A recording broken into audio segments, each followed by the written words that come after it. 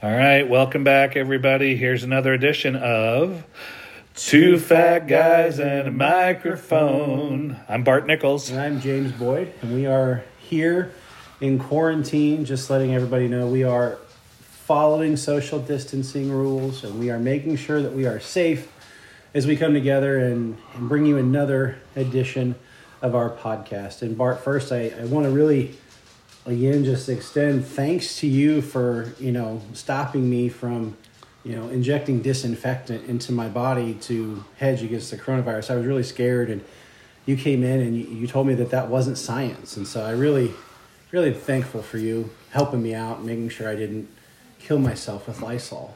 That's what I'm here for, brother. And, that whole crazy science thing that everybody keeps talking about, I think we're going to go that direction and follow up with it because, honestly, I thought I'd heard everything out of that president. And in the immortal words of Clark W. Griswold, if I woke up tomorrow with my head sewn to the carpet, I'd been less surprised than hearing my president go, "You should inject disinfectant into your arm."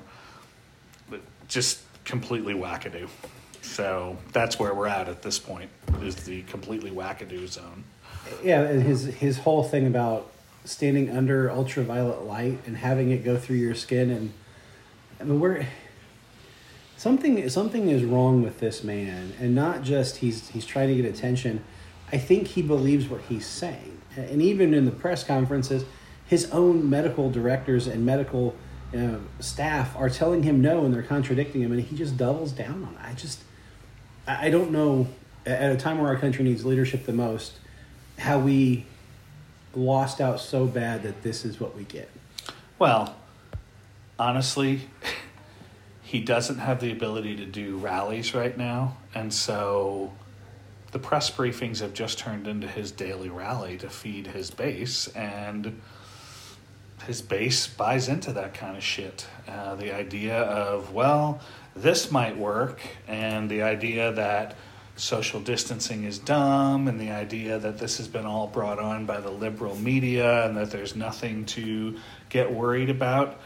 Again, it's the whole idea of that crazy science thing. It's a virus. It doesn't care who you are, and I'm a little worried at this point with the opening of states this week, like Georgia, that by the time 4th of July rolls around, we're going to be seeing another resurgence of the virus. Yeah, absolutely. I think, you can't force a pathogen to go away faster than it's going to go away. And these governors that are doing this are feeling pressure from their base, and they're feeling pressure from business owners. I mean, the reality of the situation is lots of people are struggling, and they, in their position, are trying to do something to help people out. It's premature at best, and it's short-sighted. You can't just say, go ahead and open up tattoo parlors and bowling alleys and salons, as they've done in Georgia, and expect the curve to stay flat. I would love to get another tattoo, but I can wait until this shit blows over. Well, and the whole idea of, okay, open up, but be sure you follow the social distancing guidelines. There was an article out there for a hairstylist in the greater Atlanta area, and they want her to take the temperature of her staff when they come in, take the temperature of the staff or the people that come in for getting their hair done, and wear protective clothing and change her protective clothing every time she does work with somebody different. You can't realistically run a business and still follow social distancing guidelines or guidelines from the CDC. What it boils down to is that they're trying to appease their base. I totally understand, and sympathize with the fact that many people, 26 million Americans at this point, have lost their jobs, and that it's important to get the economy started up, but at what cost?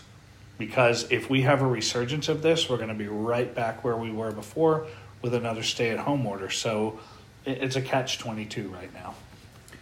And there's economic case to be made that this could push us into a depression, and not the recession of 2008. That was an artificially inflated market where the bubble burst. This is something that we haven't seen. I mean, the oldest person in the world right now, I think, is 112 years old. The oldest. There might be a handful of folks that are old enough to have said that they were alive during the Spanish flu in 1918 and 1919. So that means less than 10 people probably in the entire world can even say that they were around when this happened before.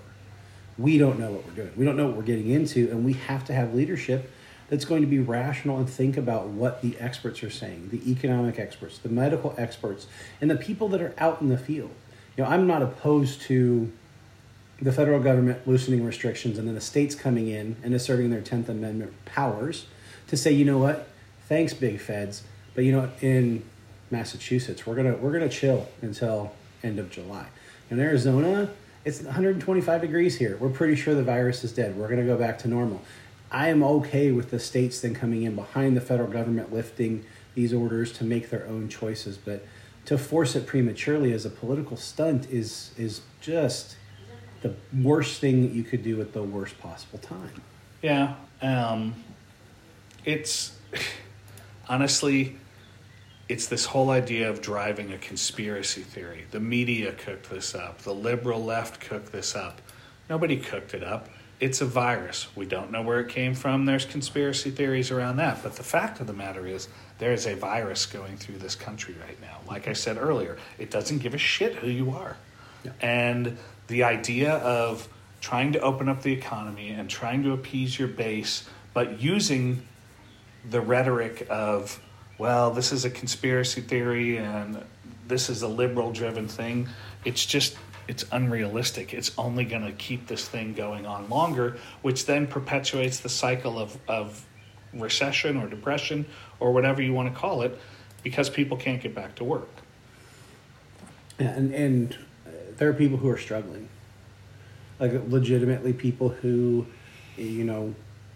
so for instance, I know my brother is a guy that works in construction, and he was out of work before the stay-at-home order because he fell off a roof and screwed up his heel and his Achilles tendon, and so he was in a boot for 8 weeks and physically couldn't work. And then his wife, my sister-in-law, she works at a daycare facility, and there's only 9 kids that are coming to this daycare now, where they had 40 or 50 and multiple teachers, and they had administrative staff, and it was a really big childcare facility. And now because of so few kids, she's working but not enough. And so there are a ton of people like my brother and sister-in-law that are in the gaps, that they're not quite unemployed. There's some CARES Act stuff that's out there that's going to help them if they qualify. And that was touted as this big blanket. Everybody's going to get it. Everybody's happy. There's very few restrictions, and the more you get into it and you look at the legislation, it's so particular about who can and who can't and what the timeline is. And even once you're approved, if you're unemployed, there are people who can't even get into the state systems because they're running off COBOL programming. Yep. They're old. Their mainframes were built in the 70s. They can't handle the influx. So people are getting kicked out of the websites, and people aren't able to even start the process to file for unemployment. All of that has downstream effects. And we have leadership on both sides of the aisle. They're just sitting on their laurels. They're not doing shit. They're fighting, they're bickering, they're political grandstanding, and they're using this as political bargaining chips in an election year when they need to just pull their heads out of their ass and help the people of this country. Times like this defines what legislators really are all about. And we have ones that are shit. Yeah, it's true. And really, this is hurting lower income Americans in this country. You couple this with the fact that many states are trying to slow the expansion of Medicaid. So now, they didn't have health care coverage before. Now when they really need it, they're not going to have health care coverage. And what you're seeing is, I looked at an article today, and they sampled zip codes in New York City and looked at the lower 25% of people with low incomes, and 36% of those people are the ones getting infected and dying from COVID-19. So this is snowballing by the day. It's not just a healthcare crisis right now. It's a global economic healthcare crisis. Yeah, Bloomberg has a predictive index and a modeling feature that they use to project the odds of a recession over the next 12 months. And right now, their model says that within the next 12 months, we are at a 100% chance of a recession in our economy.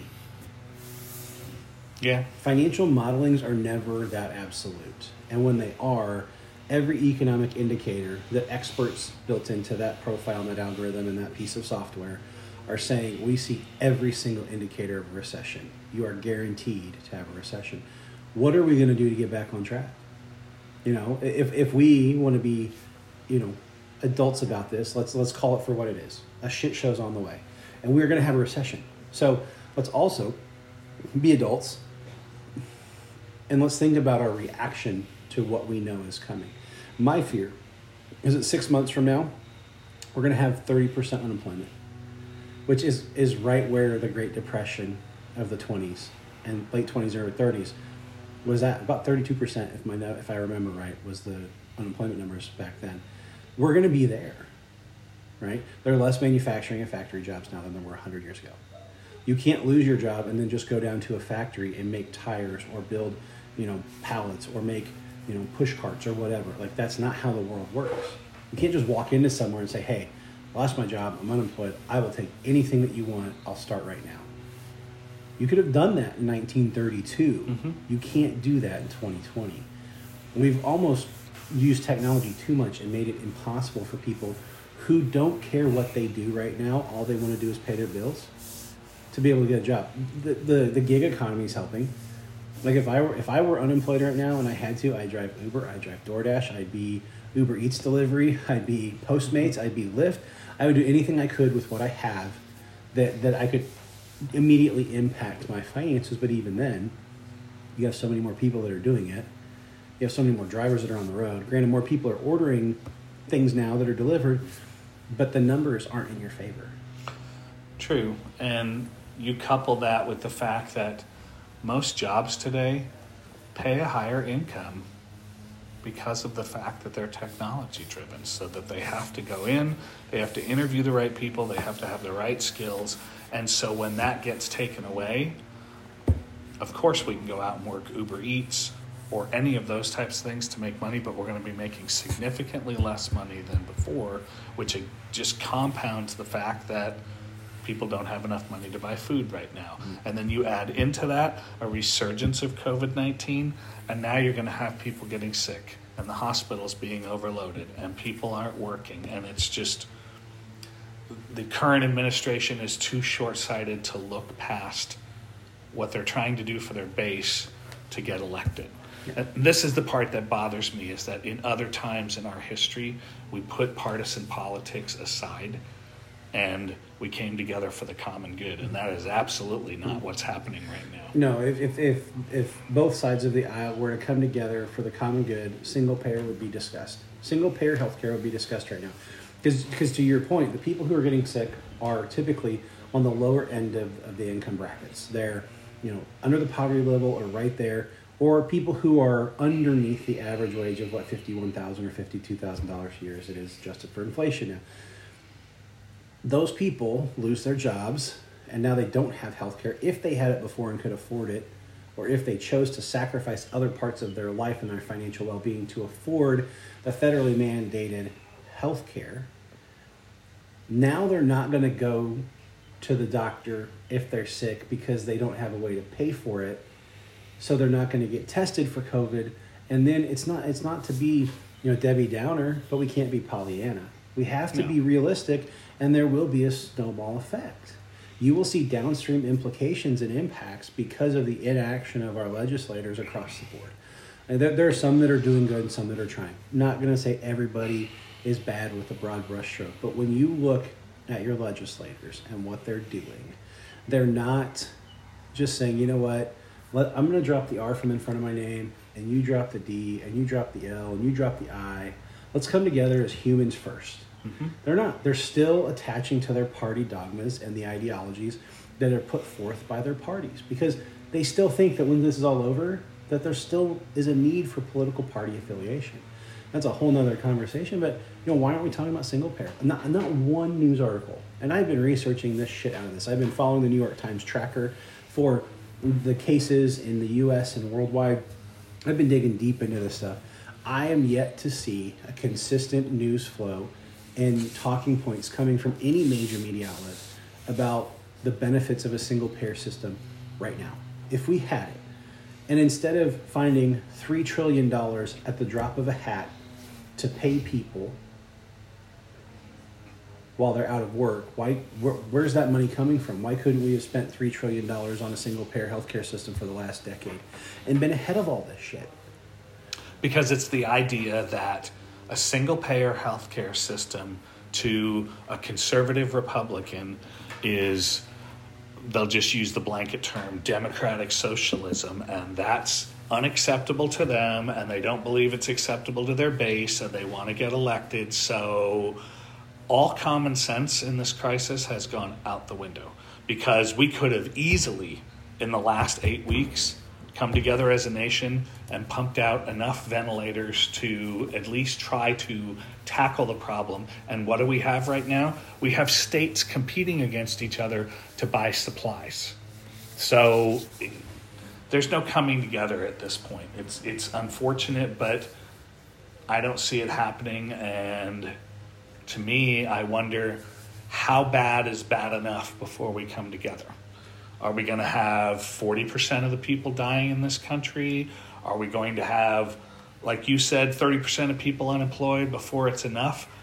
I'm not even sure that it is. I think the current administration would just watch it burn for the sake of burning.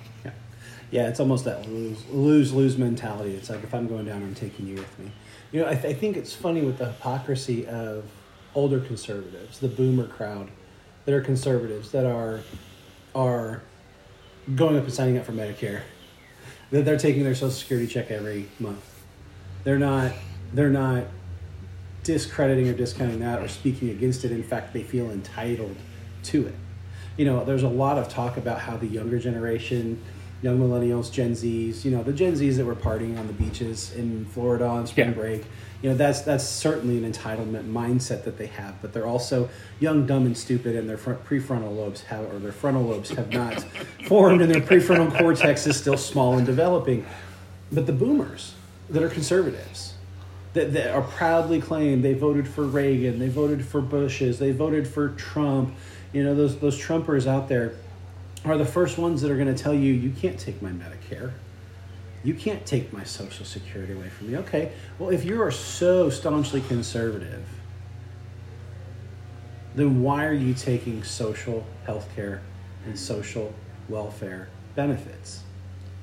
There is no justification in that. And then that's where you see the most pure display of cognitive dissonance among any individual you'll ever encounter, is when you ask a boomer who's a conservative, and proudly conservative, Trump 2020 flags, Liberty, you know, the Gadsden flag, they are proudly Republican. They wear it on their sleeve every day. You will see them double down on cognitive dissonance when you show them that they are engaging in socialism and social activities that are paid for by everyone else, that aren't entitled to them for any reason other than a piece of legislation said so. You will see them talk around it and not own up to the fact that they are participating in socialism. Yeah, and they'll do that and bitch about the fact that health care costs a lot of money, but they don't want to have a conversation about single payer. Yeah. My father-in-law has leukemia, his CML. It's manageable by medication. His medication, if he were to pay for it out of pocket, would be $50,000 a year. He gets it through a study from the drug company for free. But he complains, and it's almost this hard flex, like, it's $50,000 a year for me to stay alive. It could be free if there was single payer. You wouldn't have to pay a dime. You wouldn't have to be in a specialty trial from the drug company. You wouldn't have to go through all these hoops and loops and promise that if you were to die while taking the medication as a natural course of your disease and your ailment, that you let the insurance company and the researchers study your body after you die for a short period of time. You wouldn't have to do any of that bullshit if there were a single payer system. And people would be getting the health care that they need prior to a global pandemic, and we would be better off as a society. Yeah. You see all this going on, but at the same time, You've got people, I saw a CNN piece the other day, group of people at a church in Ohio that refused not to go to church, came out and they asked a woman, don't you feel like you're putting other people in danger? You're putting yourself in danger? And I quote, she said, I'm not worried about it because I'm washed in the blood of Jesus. Now, I'm all for religion. Whatever you want, go do it. But we're back to the idea that science is science. And I was on the CDC website prior to putting this program together today. One of the things I looked at, just out of curiosity for myself, is what's the org chart look like for the CDC? There must have been 30 people on that org chart, and they all got PhDs or MDs in front of or at the end of their name. These people know what they're talking about. I applaud the CDC because their site is easy to read, so you don't have to worry that you don't understand what they're talking about for guidelines. But we have people that truly believe the right-wing freedom of speech, freedom of, gathering socially, owning guns, and being washed in the blood of Jesus. The bottom line is, in this situation right now, it's science. We have to believe the science. We have to stop listening to the hype, and we got to get through this. Even if Kansas opens up on May 4th, like the current order says, I'm not going to go out there and knowingly get in front of a group of people, No way. I'm an older guy. I'm already in an at-risk category, being over 50. I'm not going to knowingly put myself in big groups of people that I don't know, even if the order is lifted. Not until I see this start to go down. And right now, even in Johnson County, the numbers go up every day. I get their email. The cases go up every day. Not by much, because it's only one county, but the cases are going up and the deaths are going up. This is still going on. Mm-hmm. Yeah, that quote that you referenced, it was a CNN interview, and what was telling about that interview was just how obstinate they were being in thinking about their responsibility to slow the spread. Like, if you believe what you believe, that's great. Mm-hmm. A whole nother conversation could be about, if you are religious and you believe in God, then God gave us science and immunizations and all these things to help prevent this, so you should be listening to what those people say, because they are then given that knowledge from God. That's a whole nother can of worms we can open later. But what was telling about that interview was the lady, it was almost how dismissive she was, that the reporter from CNN would have the gall, quote unquote, to ask that, because in her mind, she's a believer, so she's fine. Well, that's not how pathogens work. And so step back from your religious dogma and say, okay, there's science here that I need to listen to. And her response was, I pulled it up here, I'm covered in Jesus's blood. I got to go to the grocery store every day. They could get me sick, but I'm not, because I'm covered in Jesus's blood. In that interview, they followed up with, well, what about you being sick and giving to other people? And she doubled down. She's like, I'm not. That won't happen. I won't get sick because I'm covered in Jesus's blood. Okay, good for you. Well, then stay the fuck at home. Mm-hmm. Stay the fuck at home. Jesus' blood can cover you on your couch just the same as it can in the grocery store. That's exactly right. If you want to go to church and stay at home, great. Knock yourself out. Be washed in the blood of Jesus. It's the moment that you decide to go to the store and you get someone infected, who then turns around and goes to a gas station and gets someone infected, and then it trickles down to me, and I'm laying at home with COVID-19 wondering how the hell I got it. Well, it's because people are stupid and they don't want to look at the science and look at the data.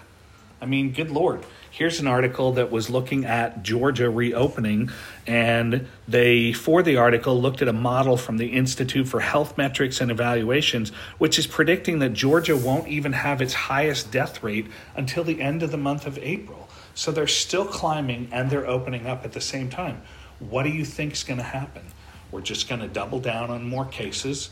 And you may not see them now. You probably will see a dip in May. But you get to the 4th of July, because this incubates over a period of time, and the cases are going to rise again. They reported last week that a woman in Santa Clara County, California, they believe is the first known death in the United States and not the people in Seattle. And she died in February and was in very good health too. So we don't know how long this has been here. We don't know how long it takes to incubate. Yeah. Yeah, it's so crazy that the people are protesting this kind of stuff. You know, you have, obviously, Kansas City, they protested at the mayor in Kansas City, Missouri. They also protested, from what I understand, in Jefferson City, which is the capital.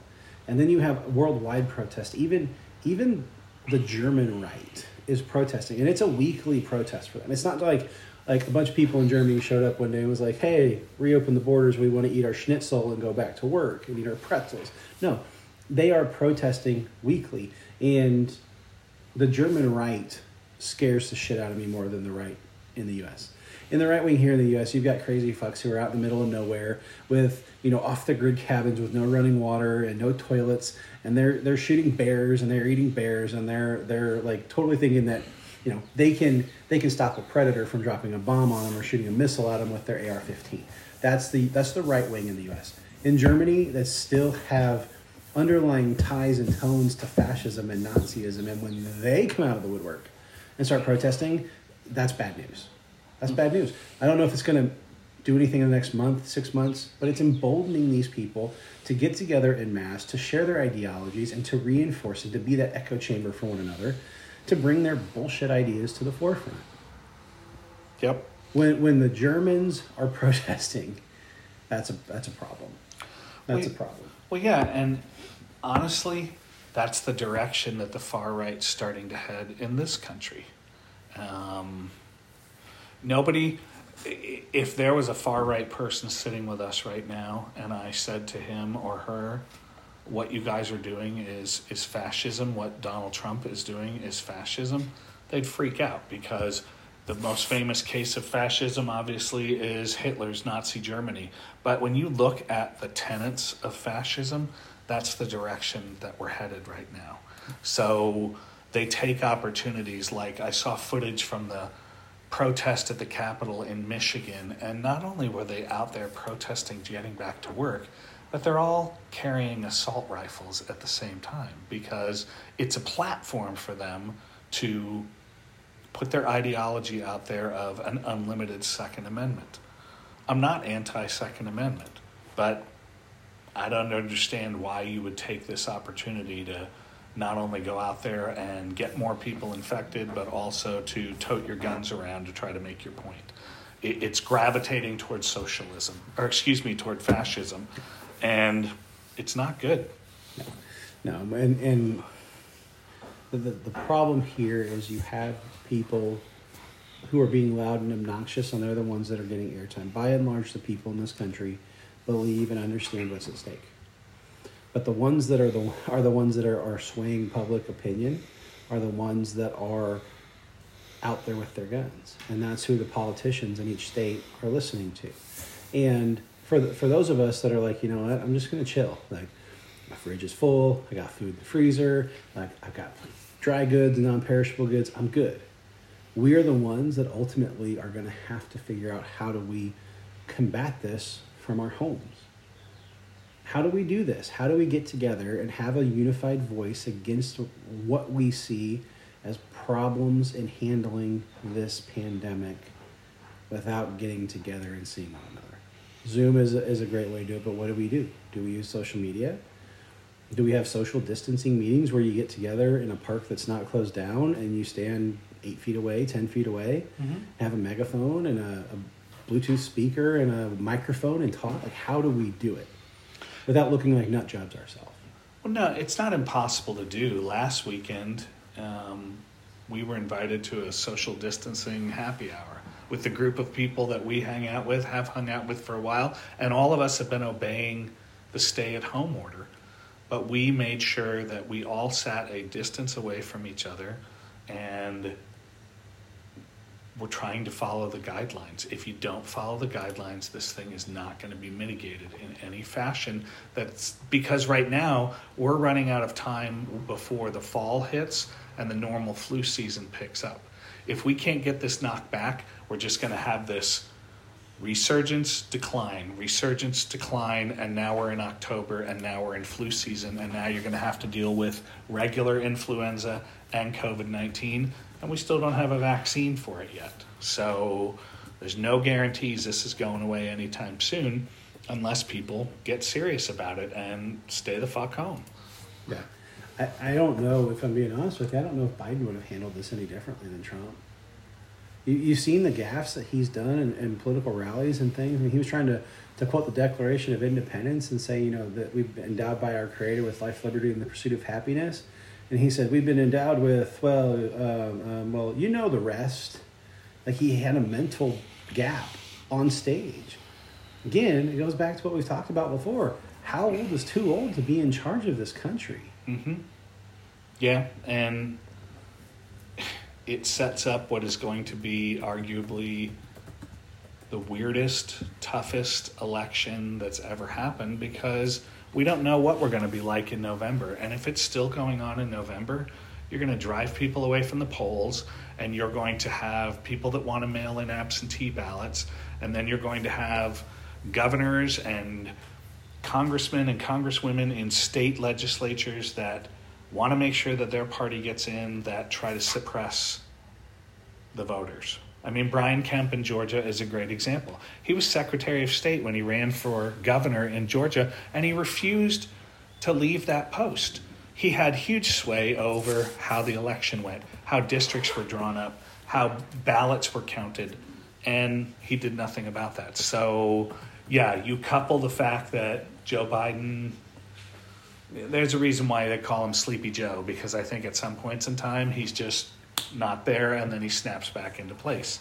Well, even Biden this week was saying that was kind of fueling the conspiracy that Trump isn't going to accept the results of the election in November. He was saying that he thinks that Trump is going to try to delay the election because of the pandemic, and that he's not going to let the election in November happen.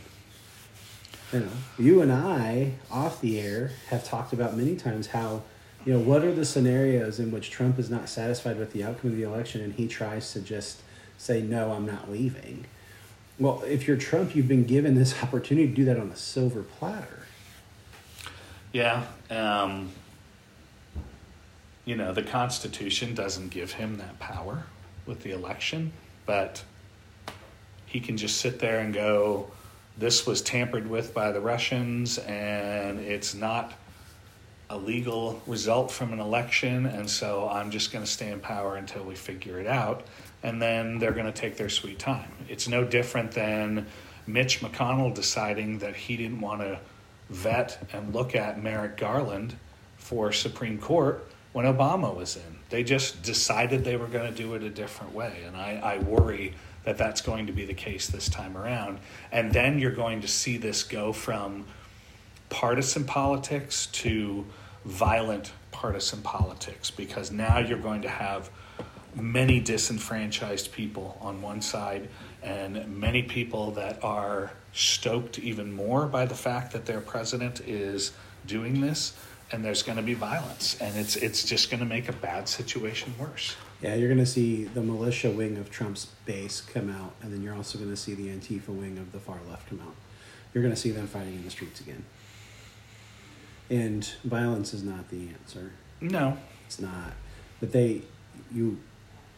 with the age of social media and going viral and getting the video and getting the tweets and getting the clicks, people are more concerned with their 15 minutes of social media fame than being rational, thoughtful adults and human beings.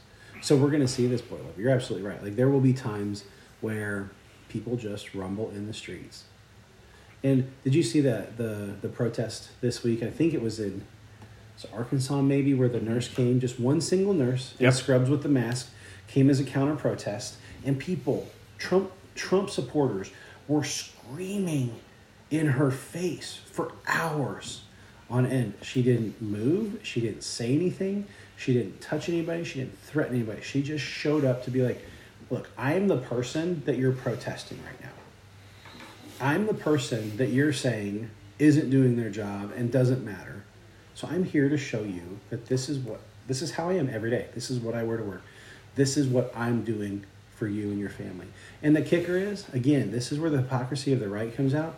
If those individuals got COVID, they're going to want that nurse to take care of her. That's right. They're going to want that nurse to bend over backwards and accommodate every need, take care of every ache and pain, be there on schedule, regardless of how many other patients they're taking care of, to give them medication and to help them through it.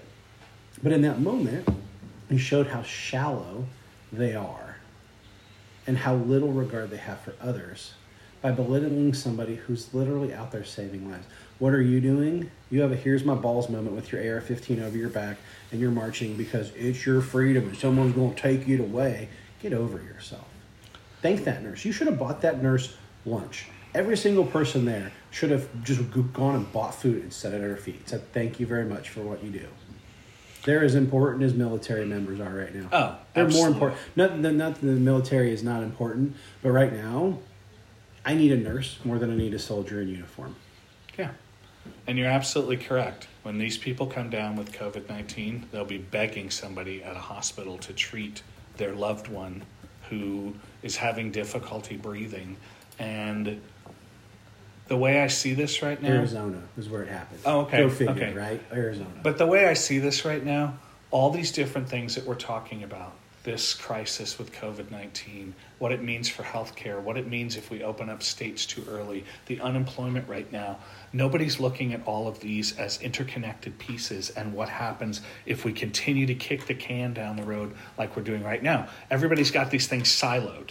Oh, well, healthcare, we're going to have to talk about healthcare when this is all over. And by the way, we want to get rid of the ACA. That's just their big thing. If we don't look at all these pieces together, there's no way that we can come up with a solution for this. And it simply will continue to snowball. And it'll be a tipping point at a certain point. Yeah. And I've said this for years. You take away enough things from people and you make the situation bad enough, they will turn into animals on each other. And that's the thing that worries me. I don't want to sound like a conspiracy theorist, but people are going to get violent. They're going to get violent over the political system. They're going to get violent over lack of health care. They're going to get violent over lack of jobs. Yeah. And then what happens? Is this his plan all along, Trump's, so that he can just take over? Now, there's another conspiracy theory for you. I was going to say, if you go down that conspiracy theory rabbit hole, there are people that have been saying for years that there is a global government that wants upheaval and chaos so they can institute martial law and take everything the fuck over. And then you do have your fascist state, right? It's freaking Handmaid's Tale, man, all over again. I know. So it just made me think of that movie, So I Married an Axe Murderer, with Mike Myers, yes. And how his dad was like, there's a secret tribunal called the Pentagonate. It's got the Gettys, it's got the Rothschilds, and it's got Colonel Sanders before he went tits up. That's what we have. There's your conspiracy theory, ladies and gentlemen. It's the Pentagonate that's driving all of this. That's the official two fat guys in a microphone conspiracy for COVID-19. I'm pretty sure that there's an addictive chemical in Kentucky Fried Chicken that makes me crave after it daily. It's called crack, dude. That's why there are 11 secret herbs and spices. I know, secret herbs and spices. One of them is crack. So, I mean, yeah, I don't disagree with you. I think, even when you see, this nurse in Arizona, that people were in her face, like 6 inches from her face, waving flags, speaking down to her, cussing her out, telling her she was nothing, degrading her. And granted, if people got too close, she would ask them to step back. But she wasn't baiting them and she wasn't going after them. And they're heroes because they're doing this knowing full well that they're putting themselves at risk. It's like police officers. They know they can get shot. Sure. I want to give a shout out to my sister, Amy Nichols. She's an addiction recovery coach, and she gets up every day and puts a mask on and goes to the hospital where she works because she's dedicated to her profession, and this is just what you do. Yeah. This is what you do. People step up. And that's what I think we're missing right now, is more people that are willing to step up, put their feelings aside, make sacrifices for the greater good. Drop the hubris and the bravado and be like, you know what, you're a human, I'm a human, how can I help? Yeah. And I think those are powerful words in a situation like this, is how can I help? Because people, if they need help, they'll be like, you can do X, Y, Z. I can't. Especially if you know somebody that's old and that shouldn't be out, send them a text, give them a call, see what their grocery list is. Go out. Be a good person. Don't be a douche. Be a good person. Because for many of those older Americans, certainly the ones that are in their 80s, they were part of the greatest generation. They put their differences aside because it was a life or death situation. And people aren't seeing this as a life or death situation. It's a virus. It could mutate. And now all of a sudden, cases are tripling daily. We don't know because we're not there yet. We have to be willing to live up to that standard of the greatest generation, which is we have to do what we have to do so that we can win this and survive this. Yeah, it's like after 9/11. Mm-hmm. You know, when, you know, everybody remembers where they were. I was at Kansas State University. I was in my apartment getting ready for class. I had a psychology class at 9 o'clock in the morning. I got up, turned on the TV. Not 3 minutes after I turned on the TV, the second plane hit. Like, I mean, I watched it in real time. Mm-hmm. The second plane hit the second tower and the fireball and all of it, right? After 9/11, it wasn't, you're bald, I'm not. You're fat, I'm skinny. You're black, I'm white. It was, holy fucking shit, there's a bigger enemy than whatever could come between us. Why aren't we seeing this pandemic as that bigger enemy that we have to come together to fight? World War II, Hitler was the bigger enemy. No, there was a lot of shit that happened after everybody got back and Hitler was gone. Well, and then another conspiracy theory, he died in Argentina, right? Like, you could follow that rabbit hole too. But what is it going to take for us collectively to pull our heads out of our asses and be like, you know what, this is bigger than any difference that you or I have. It's bigger than the type of car I drive. It's bigger than what zip code my house is in. It's bigger than what schools our kids go to. It's bigger than, you know, how much money we make. What is it going to take, other than literally the people that are closest and nearest, dearest to you dying? Because without a sense of loss, there is no fear. And people really, they've lost the ability to go to a park. They've lost the ability to go eat dinner at a restaurant with their spouse. They've lost the ability to go watch a blockbuster summer movie released on its opening night in a movie theater. But what have we really lost that creates that fear, that creates the resolve to come together as a society? Sadly, we haven't lost enough. And we could nip this in the bud if we wanted to, but people are so stuck on what they believe that it's going to take a higher body count before people really come together and go, oh, holy shit, this thing is for real. Because I saw somebody on the news the other day. Well, 50,000 people died last year from influenza. Yeah, that's probably right. But guess what? We don't have a vaccine for this. We have a vaccine for influenza. We all get it every year. Yeah, and those people, 55,000 people have died in 3 months with this. It's like a 3.2 to 1 infection rate, where the flu is like 1.4. So 10 infections down the road with the flu, 14 people have been affected. At 3.4, 10 infections down the road, 59,000 people have been infected. Well, now it's messing with the food supply because COVID-19 is breaking out in pork processing facilities, beef processing facilities. Is that not enough for you? Because you're sitting in the middle of Western Kansas and you're going, well, it's not going to affect us. This is Western Kansas. It only happens in New York City. Well, guess what? Happening in fucking Dodge City, Kansas right now at the beef processing plant. Yep. I read an article that they're having to kill chickens because there's at the growers, you know, the hot house, those broiler chickens, they grow in like 9 weeks, 8 weeks. They grow from a chick to what comes on your dinner plate, right? When you get fajitas at a restaurant, it took that thing was less than 3 months old before it died. They're having to kill those chickens before they make it to the processing centers because there are so few people to process the chicken that they can't keep up with the demand. So you're going to see a run on poultry. You're already starting to see pork. Like my youngest son works at a grocery store at Hy-Vee, and he's like pork is gone. He's like, it comes in, it's out. Like we sell out of pork every single day. It's dirt cheap because there's an excess supply, but there's still going to be a run on it. There's going to be a run on beef. Don't count on your Well, sure. supermarkets and traditional distribution systems and supply chains to give you your food. If you know a local farmer, call them. Yeah. Like, dude, what do you got in your freezer and how can I buy it? And what people don't realize is it's not that there aren't any pigs or cows or chickens out there. We can't process them. Yeah.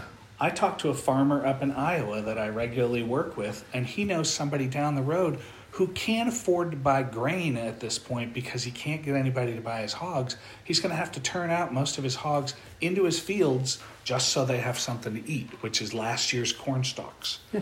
So people just don't get it. You know, if you don't stop this virus, you can't put people back to work at the Smithfield plant in Sioux Falls, South Dakota, which handles 5% of the nation's pork processing. I mean, But we're talking about billions of pounds of pork a year are processed in this country. mm-hmm, And 5% of billions of pounds is still a shitload of pork. mm-hmm. It's not like one plant is like, oh, it's inconsequential. No, that's huge. That's huge. Yeah, I mean, you can definitely support your local businesses. We go to a place in DeSoto, Kansas for fresh meat. And I suppose if I wanted to go there and at this point get somebody to butcher half a cow for me, I could have that done. But you're not going to find it in the store after a while. And what you're going to find is the people that have capacity to process, their price per pound on the hoof is going to go up. You know, there's places around here right now where it's 65, 70, 80, 85 cents a pound. Like live weight, that's going to go up. That's going to go up. I mean, it's going to cost you what's now cost you $600 or $700. If this continues, that same cow with the same weight from the same processor, it's going to cost you $1,500 to $2,000 to process it. You know, but if you got the money and you got to eat, you know, grocery stores scare me right now because I don't think people give a shit in grocery stores. No. You know, it's like Costco. We went to Costco this weekend to pick up some staples, and we had to visit the pharmacy and such. And they have this very orderly process to get you in. It's like, you know, it's basically like when you were young and you went to the bars and there was a line and it was one in, one out. Like that's what they're doing. You know, if 10 people walk out, they let 10 people in. Mm-hmm. Another 5 people walk out, 5 more people or pairs of people, because you're going to have 2 people per membership go in. But once you get in, it's a free-for-all. Once you get in, there's no social distancing. You know, the people go wherever, they cut you off, they jump around. It's a normal shopping experience. We're going to find that not having better controls in those types of environments is aiding the spread of this. Even though it's flat, you're going to see when all this is over and they do the studies and they look through all the data, you're going to see that the responses inside businesses that were deemed essential and allowed to stay open helped prevent this going away sooner than it did. Mm-hmm. And this is all about common sense at this point. If you're listening to this podcast, I don't care whether you like us or you think Thank we're you for listening. full Subscribe of on the link shit. below. But if you have common sense, for God's sake, go to the CDC website and pay attention to it. And here's the challenge I'll put out to you. If you believe that the doctor you have currently is educated and knows what he or she is doing and is looking out for your best interest, guess what? The same kind of people are working at the Center for Disease Control. It's not run by the left. It is a group of medical professionals trying to figure things out. And I can tell you from looking at my phone right now, the section on how to protect yourself, even a knucklehead like me can read through the bullet points on how to protect yourself. It's not like you have to have a background in medical terminology to read a bullet point that says, and I quote, "The best way to prevent illness is to avoid being exposed to the virus." No fucking shit. But that's why I like the CDC website. There's things that you can do to look at it. There's things that you can do to contain it and be at home and social distancing and taking care of yourself, and then trusting in your healthcare professionals. Yeah, the Hippocratic Oath starts by first do no harm. Mm-hmm. And that's what every single medical professional, they recite that. It's like the Pledge of Allegiance, right? In order to get where you're going as a doctor or health professional, you say that and you agree to it. I mean, it's an oath for a reason. It's not a thing that you recite to get your degree. Oaths are deeper. There's something visceral about an oath when you take it. The oath of office, those that are in the military, this. When you take that oath to protect and defend the Constitution of the United States from all enemies, foreign and domestic, it's not just something you're like, okay, now I can just go and I can go shoot people. You're like, damn, like, I got to up my game and I have to be on my shit because I made a promise to posterity to help future generations by taking care and handling shit. Now, doctors are no different. Yeah. It's just it's literally your life they're promising to do their best to save and to not harm you. And when you take an oath like that, you're promising that you're going to set your own things aside for the common good. Yeah. That's what we need more of. People need to recognize that if you just set a little bit aside for the common good, we could probably have a handle on this in 6 months if we would just pay fucking attention to common sense, listen to the CDC, let them do their jobs. I can't imagine working at some place as intense as the CDC if you weren't seriously fucking passionate about diseases and viruses and wanting to cure them and wanting to figure them out. These people are working 24 hours a day right now to try to figure this out. And because of their efforts and other World Health Organizations, the WHO, and other countries' CDC-like agencies, we are starting to make real progress. But we can't jump the gun. We can't jump the shark, so to speak, and get out there and go back to doing what we did in November, in October, last fall, last spring, last summer. We've got to sit and wait. And if we all do that, everyone's going to be better off. Now, the flip side of this argument is fuck it, open it all up and call the herd, right? Let the dumbasses go out there and be dumbasses and get it and get sick, and then there's less stupid people for the rest of us who give a shit to worry about. But that's really just a horrible way to look at it. It is a horrible way to look at it. But damn, what's the alternative? I know, and you can talk about thinning the herd with this whole thing, but it's not the way to go. It's the easy fix. That's the thing that really pisses me off, is that everybody's looking for the easy fix. There's the easy fix. I don't want to be interrupted from going out to dinner. I don't want to be interrupted from going to the grocery store. These are first world problems. And I can't even imagine living in a third world country right now that is also being ravaged by COVID-19. We just need to all get on the same page that we need to make some sacrifices and we need to get this shit knocked out. Well, think about what we're experiencing with this. And then think about people in Syria, right? Russia, the U.S., NATO, our coalitions have been bombing the shit out of Assad's regime for the better part of half a decade, consistently, bringing it to rubble. Those people are experiencing 100 times more of the lack of control than we are. And we can't get it together for 6 months. We can't pull our shit together. Nobody's bombing us. There aren't men driving down the streets with 50 cals in the back of old Toyota pickups that are shooting at us because they think we're the enemy. Yes, we've been inconvenienced. And does it suck? Absolutely. Mm-hmm. But could it be a lot fucking worse? Holy shit, yes. This is, again, where American privilege, I thought other people from other countries were inflating how we think about ourselves. But this comes back to American privilege. We're Americans. We do what we want, when we want, and my government ain't going to tell me nothing. Well, goddamn it. Just suck it up. If we can get through August and everybody follows social distancing guidelines and we're smart about when we go out and how we're interacting with others and what we're doing, this will pass. It's going to take another 8 to 12 months to get a vaccine. But at least if we find things that are effective at reducing the symptoms if you get sick. And I've been reading some things about genetic markers for this. Because as more people are getting sick, different things are happening in conjunction with this, and geneticists are going crazy right now, and they're starting to map sequences based off your genome to see how this will impact or affect you. There are young people under the age of 30 who get this, and they have strokes as a side effect. And they die because they have hemorrhaging in their brain because of the stroke, but it was brought on because of COVID-19. Why? So geneticists are going in and looking at what's the correlation. Is correlation and causality, does it mean what we think it means? Or are they there? Do they correlate, but they're not the cause? And so our genetic scientists that have been sequencing the genome for 25 years are really going in to look at this, so they can then draw blood and look at your genomes to see what the best treatment is. So you have all of these people doing so many great things, and literally all they're asking us to do is sit in your house, watch Netflix, and get fat. Mm-hmm. Like, that's it.